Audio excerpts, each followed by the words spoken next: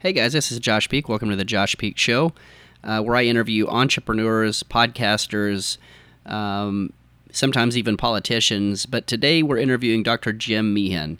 He's an MD, and I wanted to talk to somebody about the mask issue, the safety of it, the questions, those type of things. This show, I just want to put a disclaimer: I'm not a medical expert. This is for educational purposes. Not medical purposes, and so that's the disclaimer I want to put. I am not a medical professional, but Dr. Jim Meehan is an MD. I think you're really going to enjoy this. There's been a lot of talk about a mandate here in Tulsa, Oklahoma, about wearing masks, and so people have questions, and I think it's healthy to question really what's going on, and so you will enjoy this. Again, you can go to my website at joshpeak.com. You can find me on Instagram at joshpeak, Twitter at joshpeak, and then as well as on Facebook, you can just type in my name, Josh Peak, and you'll find me there too. So I think you're really going to enjoy this show. It was a very interesting, there was some interesting insight that I've got after going through the interview. So I know you'll enjoy it as well. Again, thank you, and you have a great day.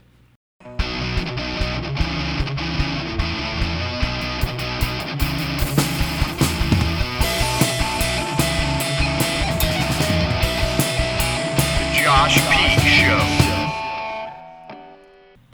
Hey guys, this is Josh Peak. Welcome to the Josh Peak Show, where I'm your host, Josh Peak. And today I have a good friend of mine.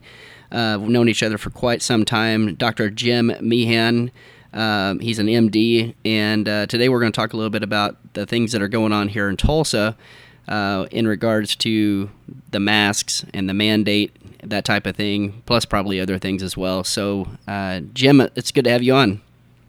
It's great to be on, Josh. I'm glad you're getting this good information out.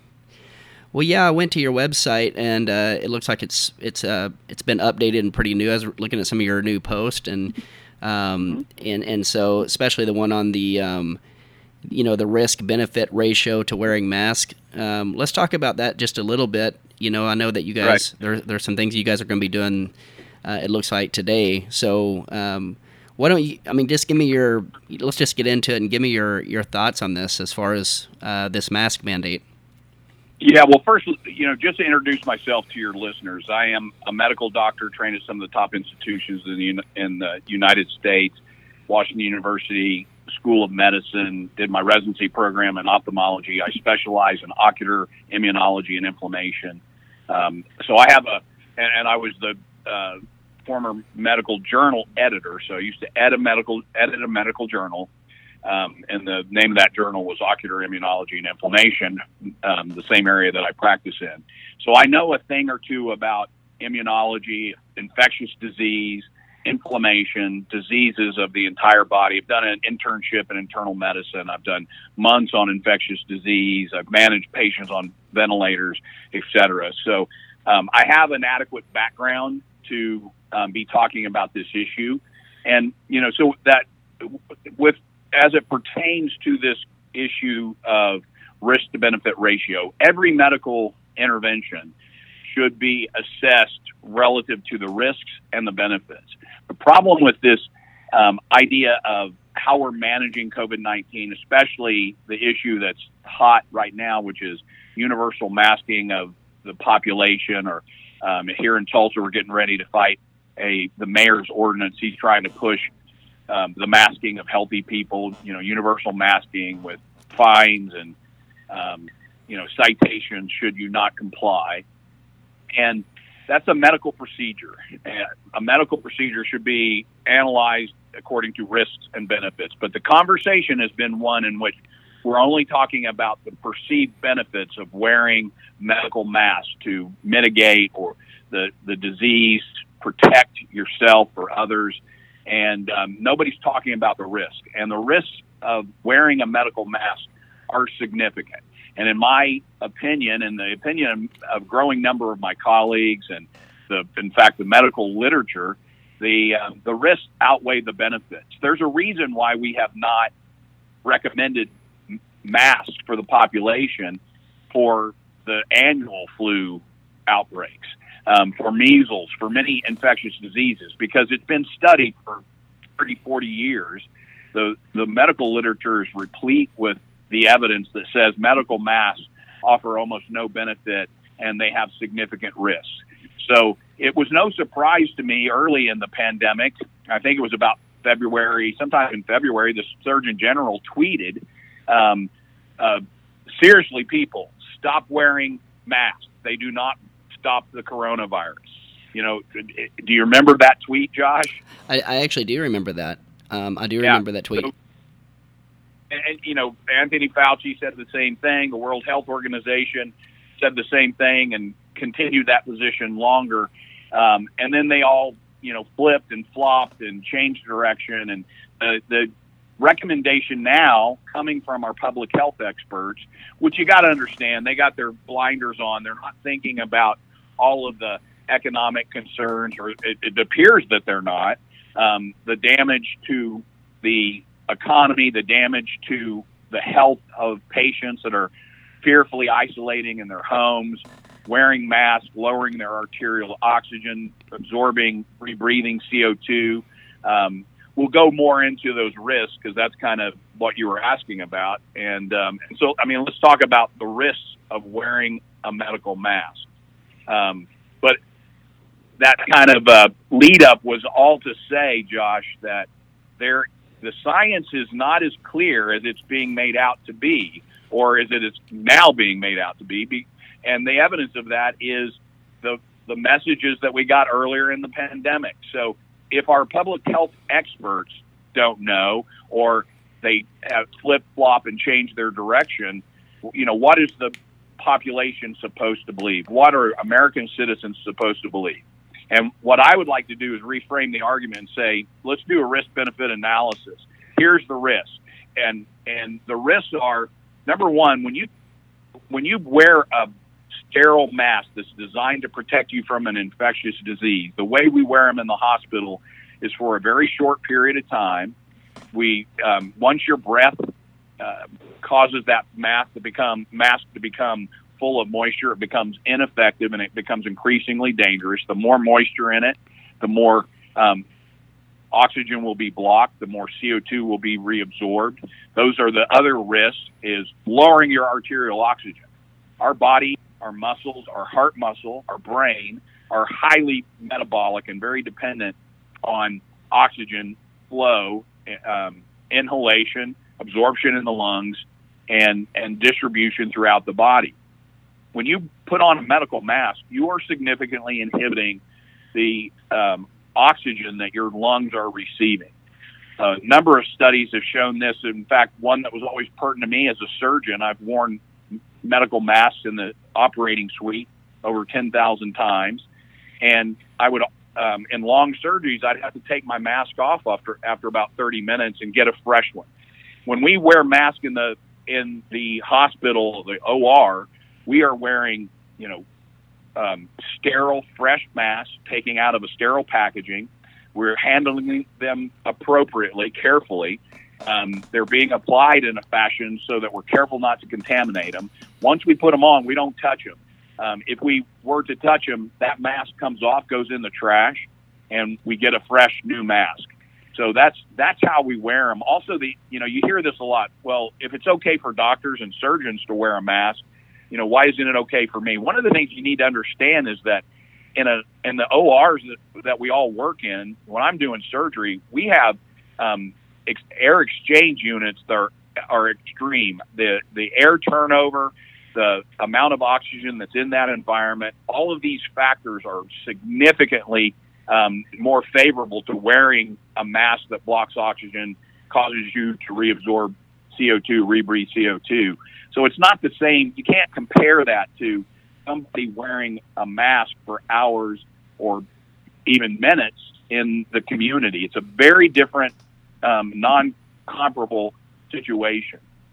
So I mentioned that in a study of surgeons wearing medical masks, they showed that surgeons' arterial oxygen level will start to diminish very rapidly and progressively over the course of about 30 minutes of wearing a mask.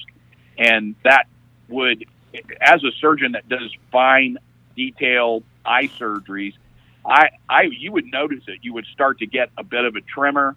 You get a headache. You would start to your abilities would start to diminish within about 30 minutes of donning that mask. So that's one of the reasons, and that's in an environment in which we've got a lot of air exchange and a lot better, more favorable conditions to breathing with a device on your face that inhibits the breathing process.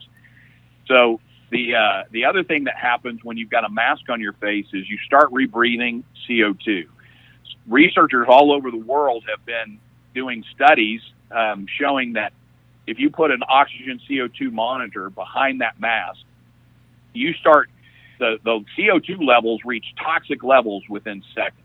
We're talking about the Occupational Safety Health Administration has limits for workers that wear masks. That limit of toxicity for CO2 is 1 to 2,000 parts per million, and within minutes of donning a mask, your CO2 levels behind that mask will start to rise to the 7 to 10,000 range. So 5 to 10 times higher than the toxic levels that anyone should be subjected to.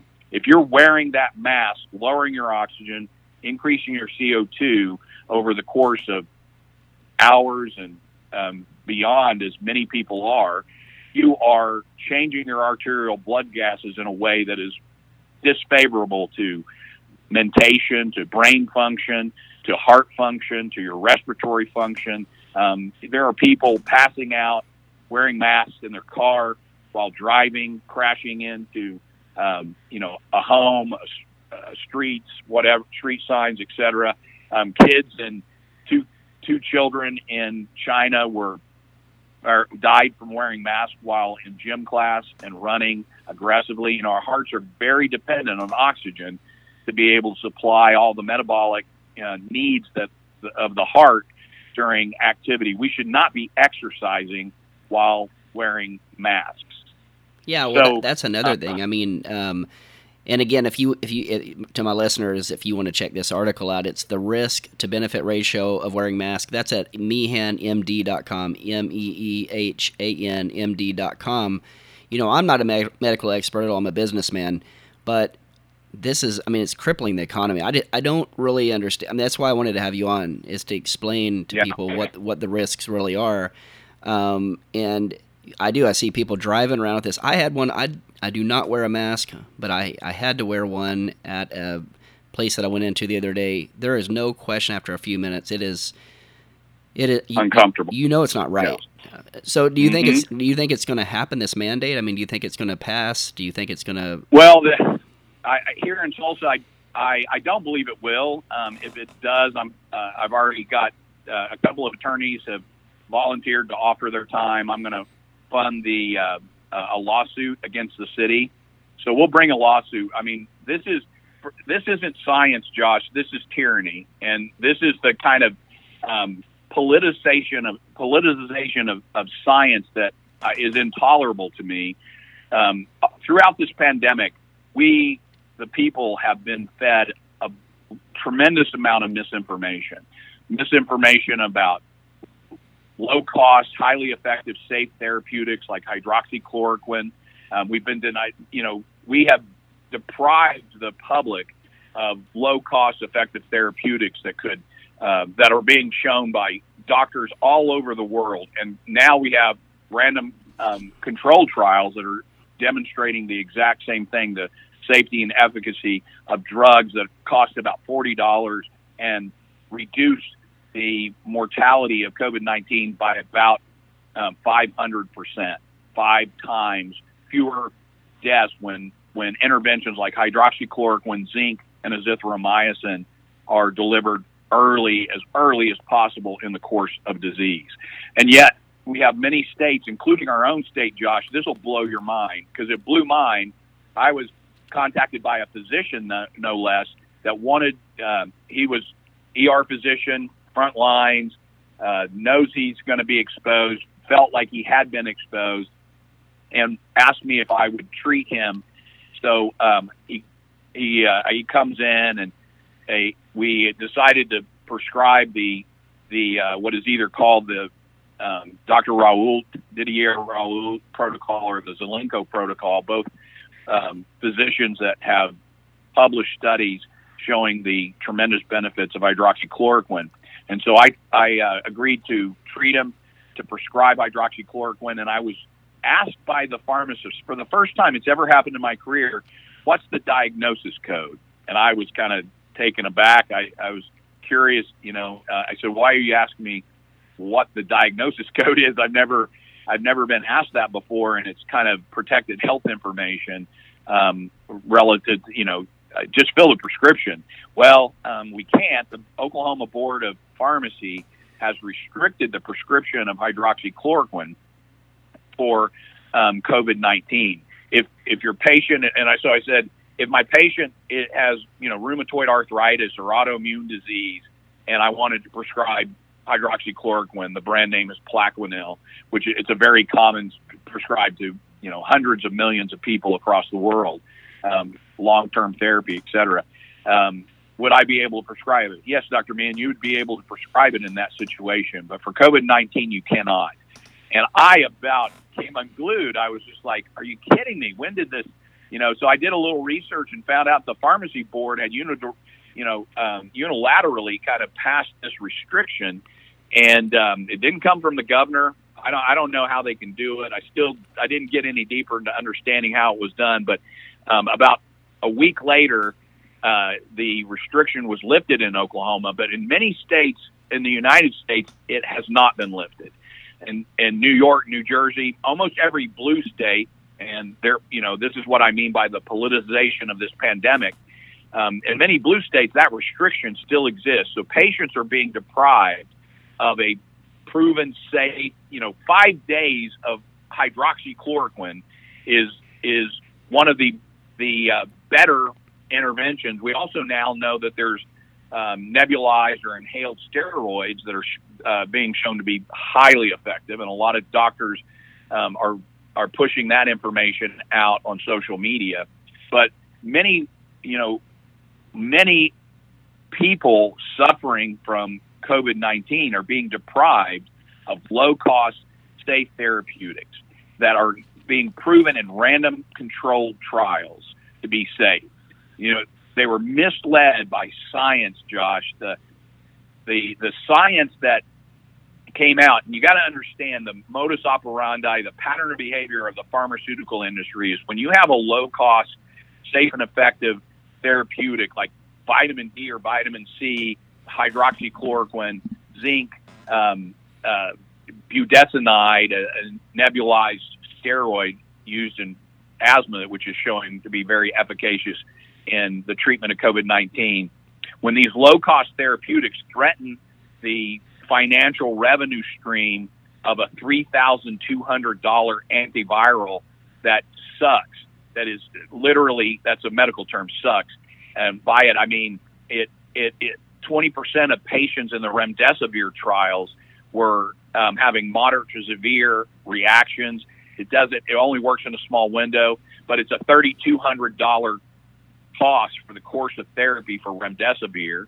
And the vaccine, which doesn't exist, is being fast-tracked, is not being adequately tested, will almost certainly be unsafe. The first people in the line to get the vaccines are playing Russian roulette with a vaccine that we've never, for a disease that we have never been able to produce. Coronavirus is a very difficult bug to be able to treat with vaccines. In the past, studies have shown that the early trials, it just killed the animals.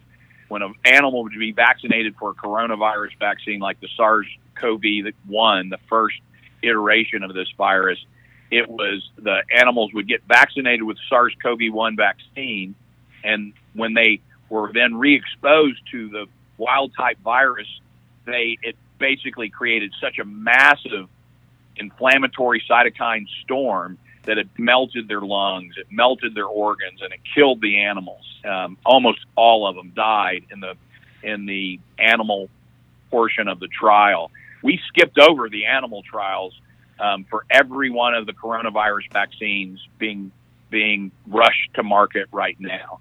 They're already being tested in third world countries. When you're waiting for a drug or a vaccine that our federal agencies and pharmaceutical companies are testing on people of color in third world countries, I have a problem with that. Just the way we are using third world countries, but I digress. Just planting that seed for people to think about how deeply corrupt some of our medical investigation and scientific process is when we allow the pharmaceutical industries to control it, fund it, and provide us with the science, and we're supposed to then sign off on it.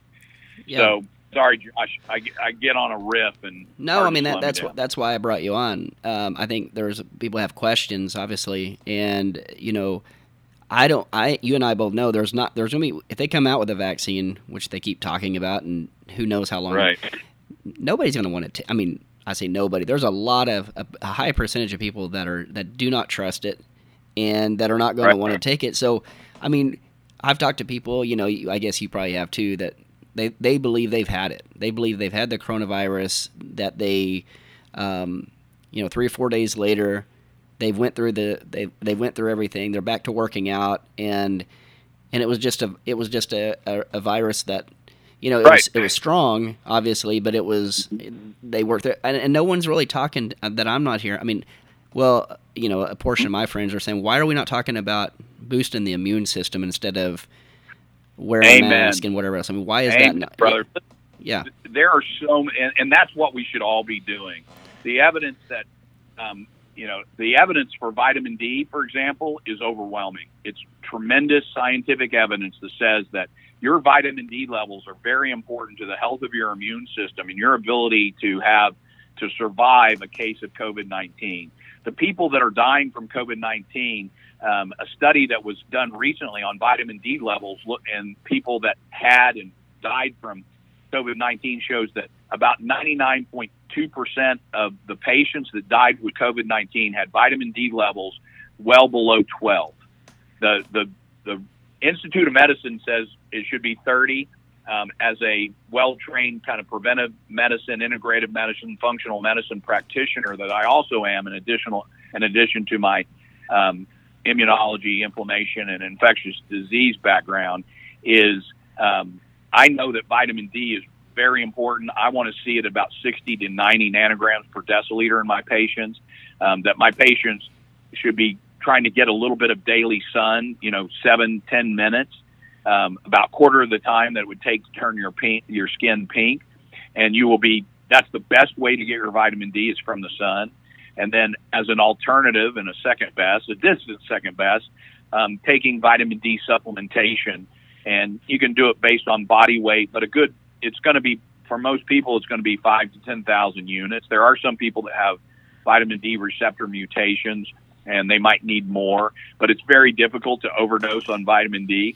I mean, you can take 100,000 units, as one case report in the medical literature did, for 6 months, and have almost no negative side effects but gastrointestinal discomfort. 100,000 units. So we're well below that at even 10,000 units. I personally take 10,000 to 20,000 units a day. Take it in the morning, and I take it with vitamin K2. Most of the formulations, vitamin K2 works very well with vitamin D to improve calcium metabolism, put it in the bones and not in your cardiovascular wall. So we should all be making sure that our vitamin D levels are in a healthy range. You can measure it, or you can just until you measure it, I'd be taking someplace between 5,000 units and 10,000 units of a high quality vitamin D with a K2 in the formulation, or in addition to the vitamin D formulation. Well, the other thing that I'd be go ahead. No, go ahead. I'm sorry. I was going to say the other thing is vitamin C, and vitamin C is essential to health, and it's very important in preventing infectious disease. It's very important to stamping out a disease when you get it. I regularly dose vitamin C, recommend it to my patients. Also on my website, there's a 4-part article it was so long I had to break it into 4 parts, but a blog post on the various nutrients that you can take to prevent upper respiratory infections, including COVID-19. And it's all evidence-based stuff. It's done from the medical literature. Everything that I try to post, I support it with high-level scientific literature. And by high level, I mean not the weak. So there's different levels of medical research. The case reports, anecdotes is the bottom of the pyramid. It's weak.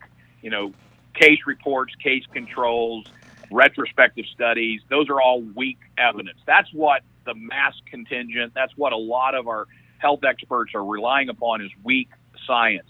At the top of the pyramid, the highest level, are random controlled trials and meta-analyses, or, aggregating a bunch of randomized controlled clinical trials using placebo controls and bring all those together and analyzing all the data. That's the top of the pyramid.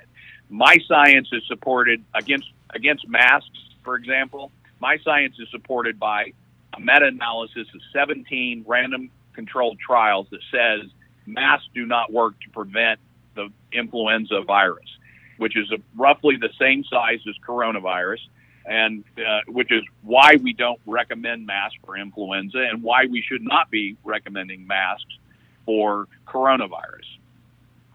What's funny, and Kathy saw this on my Facebook. I mean, as we're talking about this, we're talking about boosting the immune system. There was a tweet from the Louisiana Department of Health, and they talk about happening today. The first 500 people who show up for the COVID-19 testing I'm reading this from their tweet, at LSU's Alex Box Stadium site in Baton Rouge will receive well, they misspelled coupon, but for a McDonald's value meal from a local McDonald's franchise. That's not a joke. Yeah, that is a joke, though. I mean, it is literally. It might be real, but it's a joke. That is the problem. This is the pharmaceutical company colluding with big fast food chains to destroy the health of the population. Josh, here's the reality. In the United States today, we have one of the sickest populations that we've ever had. The health of America is in a downward trajectory, and it has been for a long time. 54% of our children are suffering from one or more of 21 chronic diseases. We are allowing the pharmaceutical industry, to create a pill for every ill. We've got my colleagues in medicine. We've broken the system. The system is broken. You're spending 4 to 7 minutes with a physician that has got samples in his pocket from the pharmaceutical rep that just dropped off a hot meal and some, cute pens and some free cruise tickets that are dictating the practice of medicine in so many ways. And so you walk in with, complaints. I'm not sleeping well. I'm short of breath, and whatever it is. I can't. I have no interest in work and life and sex or anything. And before you know it, you've got an antidepressant. You got a sleep medicine. You're probably being put on a statin. I mean, you're walking out with 4, 5, 6 pills to address all the symptoms, and we're not addressing the underlying cause. The underlying causes are more in your control, the individual's control, whether you're, trained in medicine or science or otherwise. They're common sense things. Don't eat at McDonald's. Don't eat, fast food. Try to improve the quality of your food. Avoid genetically modified foods that are contaminated with glyphosate, the active ingredient in Roundup. It's a huge destructant to our health. To get some exercise, lose weight. The people that are dying of COVID-19 are the same people that die from the flu and other infectious diseases every year because their immune systems are crap. They're 40, 50, 60 pounds overweight. In fact, obesity has been one of the leading conditions that is a risk factor for dying of COVID-19. So if you don't get your health, support the health of your immune system, your food is the most important medicine that you consume every day. And if you're eating Krispy Kremes, Mountain Dew, and McDonald's, you're killing yourself, and you're leaving yourself susceptible to millions of viruses, many of which we haven't even identified yet. we're never going to have a vaccine for every disease that afflicts humanity. They want to try it because it's extremely profitable, and that's why we have so many already. We have too many right now. It's one of the reasons I think that 54% of children are suffering from one or more of 21 chronic diseases, because we're administering 6 to 13 vaccines at a single visit to a small infant, and we think that's good for their health, but the evidence is to the contrary. And all you have to do is look at how many children are suffering from all of these diseases. But the health of our population is in decline because doctors, want to read headlines and abstracts that say, vitamin D, this or that, vitamin C, this or that, hydroxychloroquine, this or that. They don't want you to pay attention to the cheap, low-cost, safe, and effective therapeutics that support the health of your immune system. They want you so fearful that you will submit to an untested, potentially dangerous vaccine, that your only hope is an expensive antiviral or an untested vaccine. That's what we're all being, a big part of this is the monetization of medicine. Mm-hmm. It's the pharmaceutical industry setting us up for expensive antivirals and vaccines. They'll make a tremendous amount.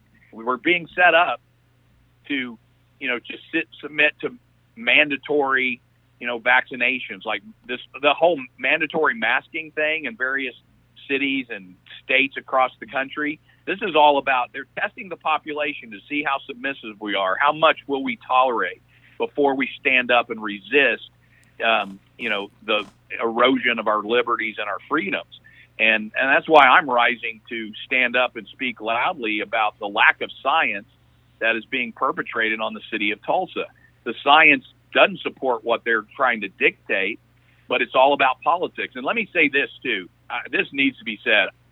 The Tulsa executive director of the Tulsa Department of Health, the guy that is dictating this mandatory masking of the city of Tulsa, his name is Dr. Bruce Dart. And we all assumed that doctor in front of his name meant that he was a medical doctor. Many physicians, myself included, until about 2 days ago, thought Dr. Bruce Dart was a medical doctor and that he might know something that maybe we did not. However, I did a little background on him, and I found out that he doesn't have the only biological science training that the guy has is his undergraduate degree in 1977, which, by the way, we've learned so much more since 1977. Most of what he learned in 1977 is irrelevant. Some of it stayed the same. The brain's still in the same place, but now we know it's connected to a lymphatic system that connects with the rest of the body. So there's so many things that we have learned in medicine, but his doctorate was actually an online internet degree. It took him about 1 to 2 years of online work to get his doctorate in health business administration. So we've got a, decades-long bureaucrat that has almost no biological science training of any relevancy, and he is the one that is advising the mayor of Tulsa to tyrannically, draconically force masks on the entire population. And that is just, man, I got to yell that from the mountaintops, that's how we're making decisions in this city and throughout this country. People, politicians, and lawmakers are, virtue signaling this whole mask thing. They're dividing the population. You've got people, there's videos online of people getting in fights in grocery stores because some person wasn't wearing a mask, and the mask shamers, literally get violent and attack. That's the kind of divisiveness that's being manifest throughout the population. And it's all part of a bigger, darker plan, in my opinion. And so we got to stop this anti-science, bureaucrats trying to force liberty-eroding dictates on the population, because their process hasn't worked. The United States has performed so poorly in this COVID-19 pandemic because we've allowed people like Fauci, Gates, the CDC, and the World Health Organization for too long in the early stages to dictate what was going on. Our hospitals, most of the deaths in the United States, overwhelmingly, and here's the statistic, 62% of deaths in the United States came from 18% of the population. So 18% of the number of people that live in the United States were living in 6 key states from which most of the deaths came from. And I'm sure you can guess which ones they are. I won't make you, but it's New York, New Jersey, Michigan, Pennsylvania. It's East Coast, and no surprise, almost every one of those states was run by a Democratic governor. Mm-hmm. And that Democratic governor was issuing executive orders, Cuomo in particular, who's currently under investigation for what he did to release hospitalized patients still infected with COVID-19 back into nursing homes. They were sending, against CDC guidelines, by the way, they were sending infected patients back into nursing homes, the most vulnerable population in our country, the ones that we should be protecting, were being sent back into nursing homes, and tens of thousands of deaths in New York City are directly on the blood on the hands of Cuomo and his health department director. I don't think we should be listening to these people. I think we need to be very cautious and skeptical of what our political leaders are doing, because some of them have an agenda that has nothing to do with public health, with the individual health of their citizens. It's darker and it's deeper, and it needs to be resisted. So do you think, I guess I have a few questions here. So do you think that, number one, do you think that we will, like California shutting back down again, do you think that we're going to see that nationwide, or do you think that... Yeah. You do? Well, I think that they're going to try it, Josh. Absolutely. And I think it's a great question, because you see what's happening just as well as I do. They're trying to create a false narrative that all this, increase in case reports of people testing positive with COVID-19 are a reason to shut down the economy again, because they are, in my estimation, the political side of this is the left really wants to shut down the economy. They want to shut down. They want people cowering in their homes again. They want to force mail-in balloting so that they can harvest and steal the election.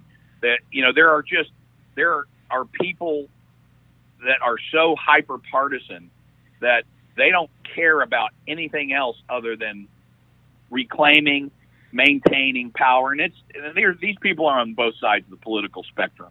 I'm not a huge fan of politicians. Mm-hmm. I think they're a bunch of narcissists, but there's some good ones in there.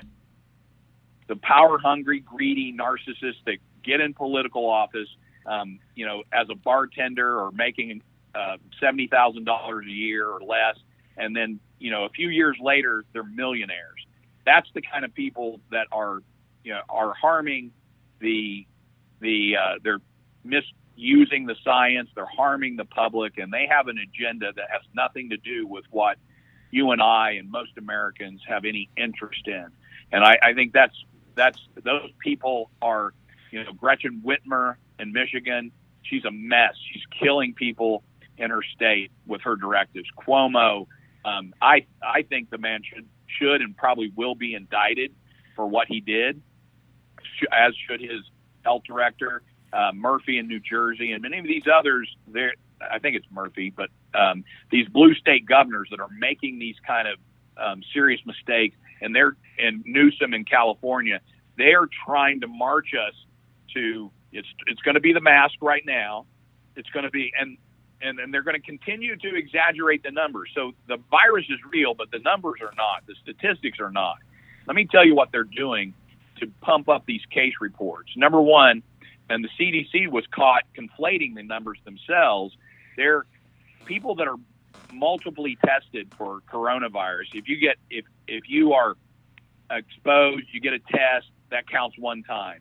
Now you're on quarantine, and they're going to test you sometimes every couple of days, or certainly a few times within the 14 days of quarantine. And every time that test is positive, and it might be 6, 7, 10 times that you get tested before you go back to work and you're finally cleared, no more tests, that might be 10, 11, 12 times. And every one of those is counted as a COVID case.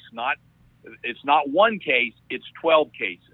If they use multiple different tests during that time, they all count to the aggregate. So we don't know. The numbers that are being reported right now are completely unreliable. The scientific community is up in arms about this. When we learned how these cases were being counted and how the conflation by our own CDC was exaggerating the case count, it made the data completely unreliable. But that's what they're doing, and we need to all be aware of it. So the reality is that the case numbers are not as big as what they're probably representing. We're certainly probably missing some out there because depending on what you read, the CDC says 35% of cases are completely asymptomatic. Other research institutes are saying it might be as high as 70% of cases are asymptomatic. But the good news is, regardless of how many people are being tested and being reported as cases, and I should also say that probable cases are also being reported as COVID-19 cases. So untested, no laboratory confirmation, they are also being loaded into that aggregate number as a COVID-19 case. But regardless of how much they blow up the numbers, the good news is that the death count is falling. In fact, we are well below the CDC level of an epidemic in the United States. So that epidemic level is 7.2%, and we're at like 5.6% or something like that. I looked at it this morning briefly to see where we were. We've been below the epidemic level of a disease as defined by the CDC for about a month now. Mm-hmm. And yet we're still acting as if we're in a pandemic, that we're at epidemic levels here in the United States, and we aren't. So I've got, here in Tulsa, the last week, this internet doctorate, Bruce Dart, said that, we're really worried about the increase in cases, and if the numbers go up next week, I'm gonna mandate masks. And the cases went down, and we're marching forward to mandate masks. Now, I will tell you, it's just kind of a local update that they were supposed to vote on it today. That vote got postponed. I think our resisting, using social media to get the information out. Some of us, were on the press yesterday, broadcasting our resistance and the message of science. I certainly was. And now they're having difficulty getting a majority to be able to pass this ordinance. So it's been postponed, and it's looking like this thing may fall apart. If it doesn't fall apart, like I said, I'm going to sue the city, and there's about 200 people that have joined me in that. I'd love to have you in that list, Josh. We should be suing the city. I'm funding. It's not very much. I'm funding all the costs.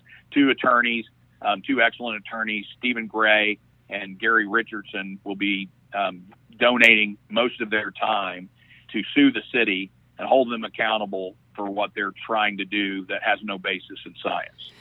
Yeah, well, and just a couple more questions. I guess I was talking to a U.S. congressman last night, kind of around the same lines here, and he's like, well, I think that, I asked him, I said, do you think Trump's going to win this? I mean, do you think this is really damaging Trump as bad as people or the media tries to say? He seems to think that Trump's in trouble. I don't think he's in trouble as much as everybody says. And then the other thing is, are schools going to open? I have a hard time believing if it keeps going down the way it's going, it's going to be hard to see that schools are going to try, they're going to try to open, but the question is for how long? What are your thoughts on those two things? I mean, do you think that Trump is damaged by this? That's obviously I think it's a political thing. That's my opinion. And then number two, are schools, do you think they're going to reopen in the fall?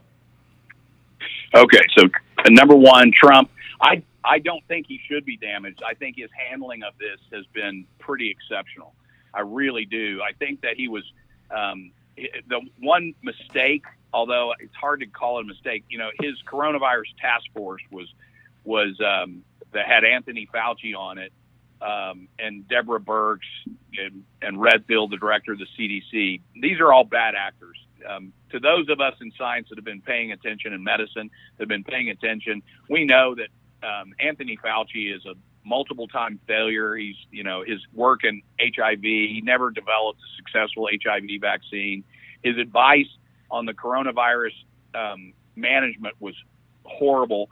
The fact that Fauci, Birx, and Redfield will select the Ferguson imperial models, those are the models, pandemic models that predicted 2.2 million deaths in the United States, which were later found to be completely fraudulent. That they would select the worst case scenario and non-peer reviewed pandemic modeling as the model to apply and base decisions on in the United States was a critical failure of our public health experts.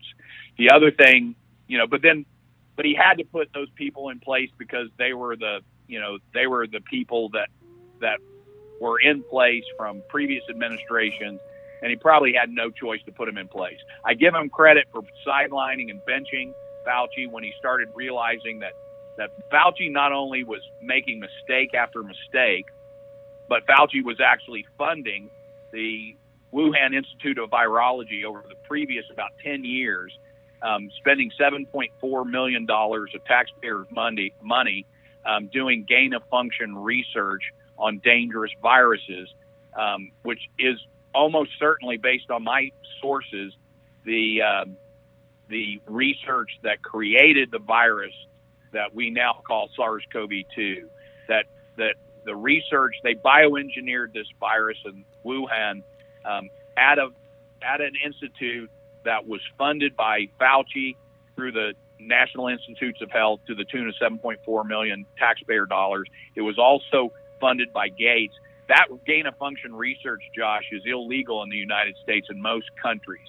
When it was kind of exposed about a decade ago, or I guess about 6 years ago, that this kind of research was being conducted at laboratories in the United States, and the scientific community became aware of it. It's a very dangerous process when you start changing viruses, gene splicing viruses, and splicing in a gene from, say, HIV into a coronavirus that would make it more, infectious, more lethal.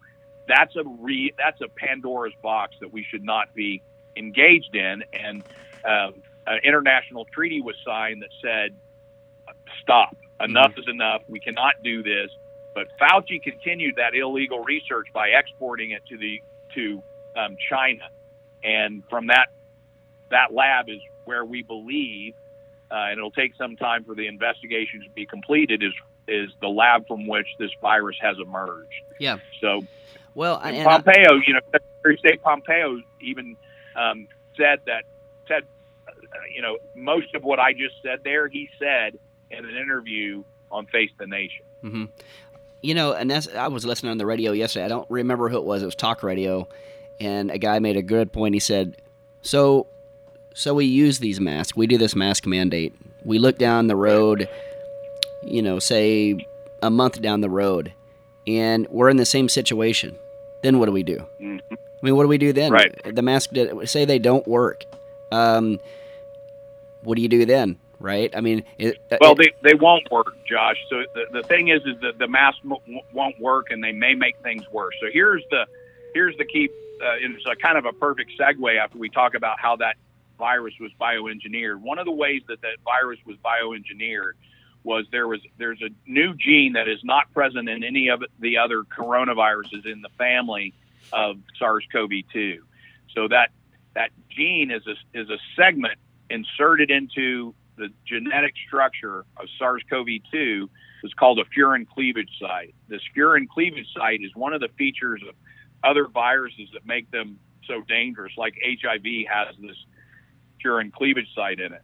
And that furin cleavage site basically makes the virus more capable of entering our cells, especially at low oxygen conditions. So now here's the other risks of the mask that everybody needs to be aware of. And this is why I will not wear a mask in the public. I don't care how aggressively they mandate it and how much they fine me, I won't wear a mask, because if I were to get the virus, if I were to get this highly transmissible virus that is spreading rapidly throughout our population, number one, I know that my immune system could eradicate it. That I take the countermeasures. I'm healthy. I exercise. I'm not morbidly obese. I'm not as lean as I should be, but I'm a healthy individual. I could lick the doorknobs at Walmarts throughout this state and probably not even break a fever. But I'm not going to wear a mask, because as soon as I put that mask on, I'm going to lower my arterial oxygen. That's going to activate the virus. If I have the virus in my body, that lowering my arterial oxygen is going to activate that virus, and it's going to turn what would be an asymptomatic or a mild case into a worst case or a lethal case. So I'm not going to do that. And the other part of that story is, if you have the virus and you put a mask on, you are trapping the viral particles that your breath would otherwise be releasing, and it would be dropping within, 2-3 feet of your mouth, dissipating into and evaporating and dying rapidly. You're trapping it in the mask, and then you're rebreathing it into your respiratory system, into your nasopharynges. You're increasing your viral load. It's like getting mouth to mouth from somebody that has COVID-19. When you put that mask on, you're increasing your viral load, and infectivity and lethality is determined by viral load. So I think it's part of, there's a part of me, and I'm a eternal skeptic, and I don't trust anything coming out of the CDC and the mouths of some of these public health experts. So there's a part of me that says, why are they so aggressively trying to mask the population? Certainly there's the psychological aspects, the fear, the symbol of fear, but there's also this medical aspect. They have to know what I know, what many scientists and physicians know, that when you mask for a disease like this, you may be increasing the death count. You may be increasing the hospitalizations. There's a part of me that says, do they know? And are they doing this on purpose? And are they intentionally obfuscating on the science, misleading lawmakers so that they do something that leads to the next phase of the plan, to shut down our economy, to fear us into cowering in our homes, and just destroy America? That's I can't help but consider that. I'm well trained as a former member of the United States military, and strategies of all kinds, and I know that I always hope for the best, but I plan for the worst, and I consider the strategies and an agenda of my enemy and as a part of what I'm how I live my life, and I got to tell you, I'm very concerned that this masking mandate is the first step in worsening the outcomes of the population. Right now, we are doing what we should be doing, what we've always done for every pandemic previously. We are, bravely and boldly sending healthy, especially young people out to do the work of their life. They're supporting their families. We keep the economy going. Our immune systems are healthy immune systems. Eradicate the virus. We become immune, and then herd immunity slowly develops. That's what we've got to do. It's the only thing that we can do. The mask thing has not worked in any country that has used it. The only science that seems to support the idea of masking is weak, retrospective, correlative studies. There's no random controlled trials that say masks work. There's lots that say it doesn't, for influenza in particular. But the Italy, the UK, Spain, they all masked heavily, and they died at a rate that's higher than most other countries. All the top countries instituted, mandatory masks, lockdowns, shelter in place, and they performed horribly. The doctors in Italy that were wearing not just masks, but they were wearing N95 respirators, they were wearing face shields, they were wearing, full covering, almost essentially hazmat suits. and taking care of all the patients that they had in their hospitals. 40% of the physicians that were practicing on the front lines came down with COVID-19. So if all of that gear can't stop the virus, then how do we think that a mask will? The other thing is, a mask is only, your mouth and your nose is only a couple points of entry. The eyes are also a point of entry. We're not covering those. So if somebody sneezes on you or coughs on you, or you simply walk through a cloud of viral particles, you're still going to get it because it's getting through your eyes. So where's the logic in that? Masks aren't the solution. In fact, there's a study out there where they looked at these interventions in terms of influenza. There was about the masks combined with hand washing, which is the most important, social distancing, secondarily important, but important, and then mask being almost no importance. But here's what the study said. It said mask plus hand washing plus social distancing provided about 85% protection against influenza. However, when they took the masks out of that equation, it was just hand washing and social distancing was 83%.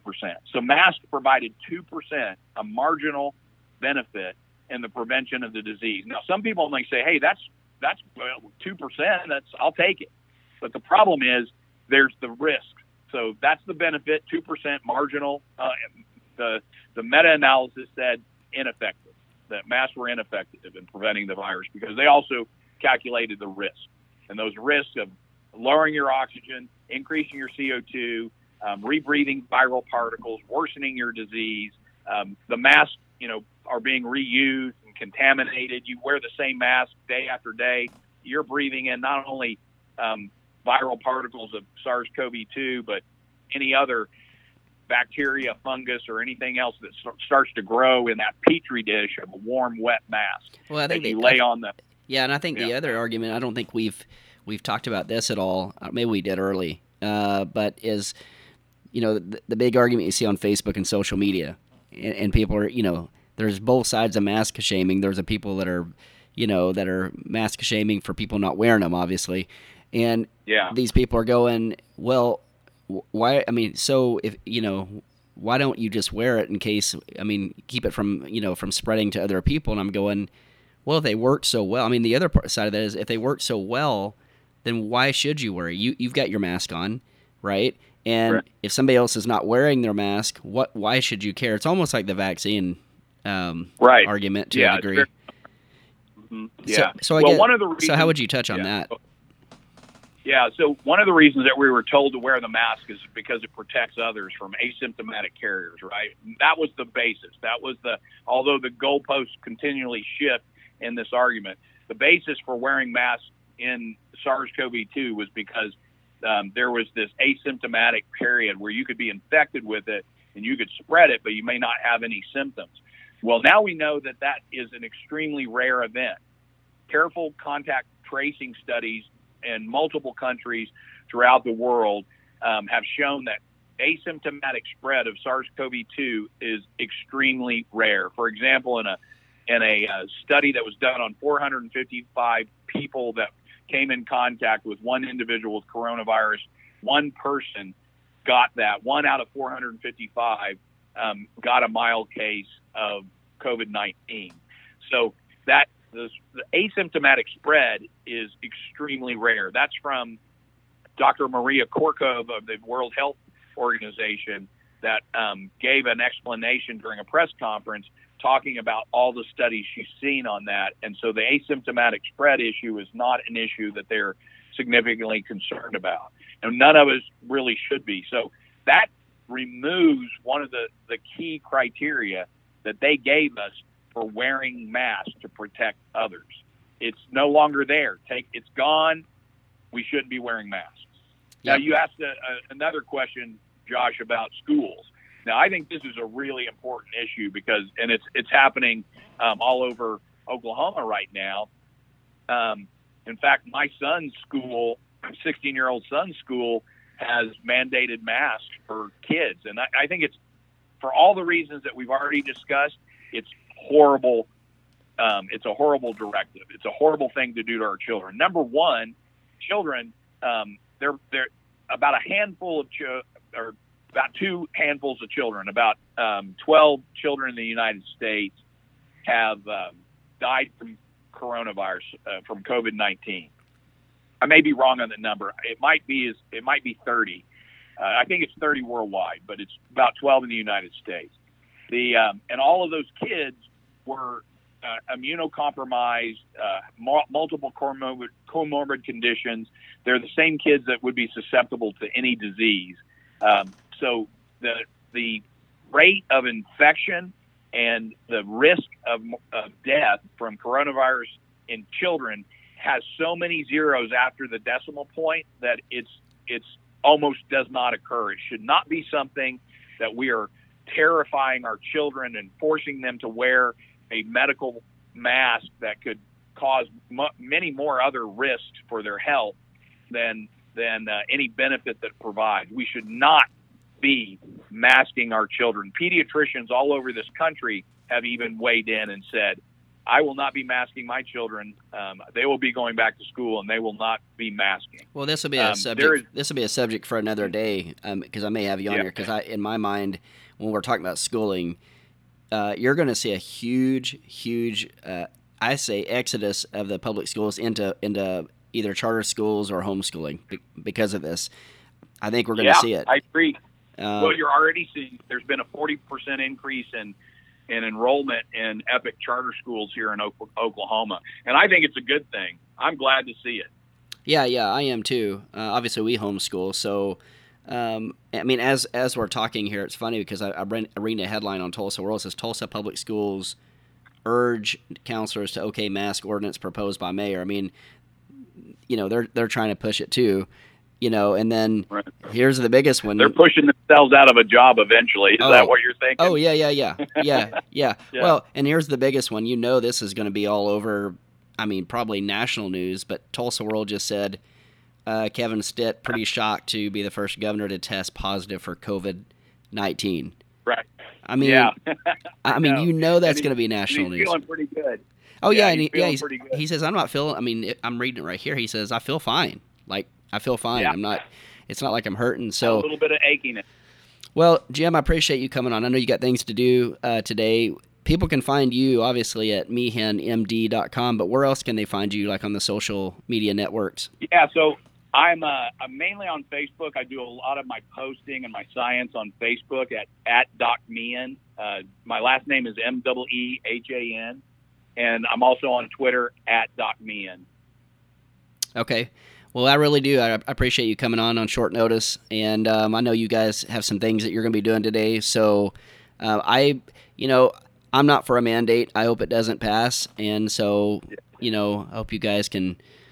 I know you're going to be doing your part. We're going to crush it, Josh. Yeah, we're going to crush it. Well, you're a fighter. I know you're going to. Yeah. So, but I appreciate having you on, and I'll be talking to you soon. Okay. All right, Josh. Thanks for having me on. Thanks, God Jim. Bless you. Yep.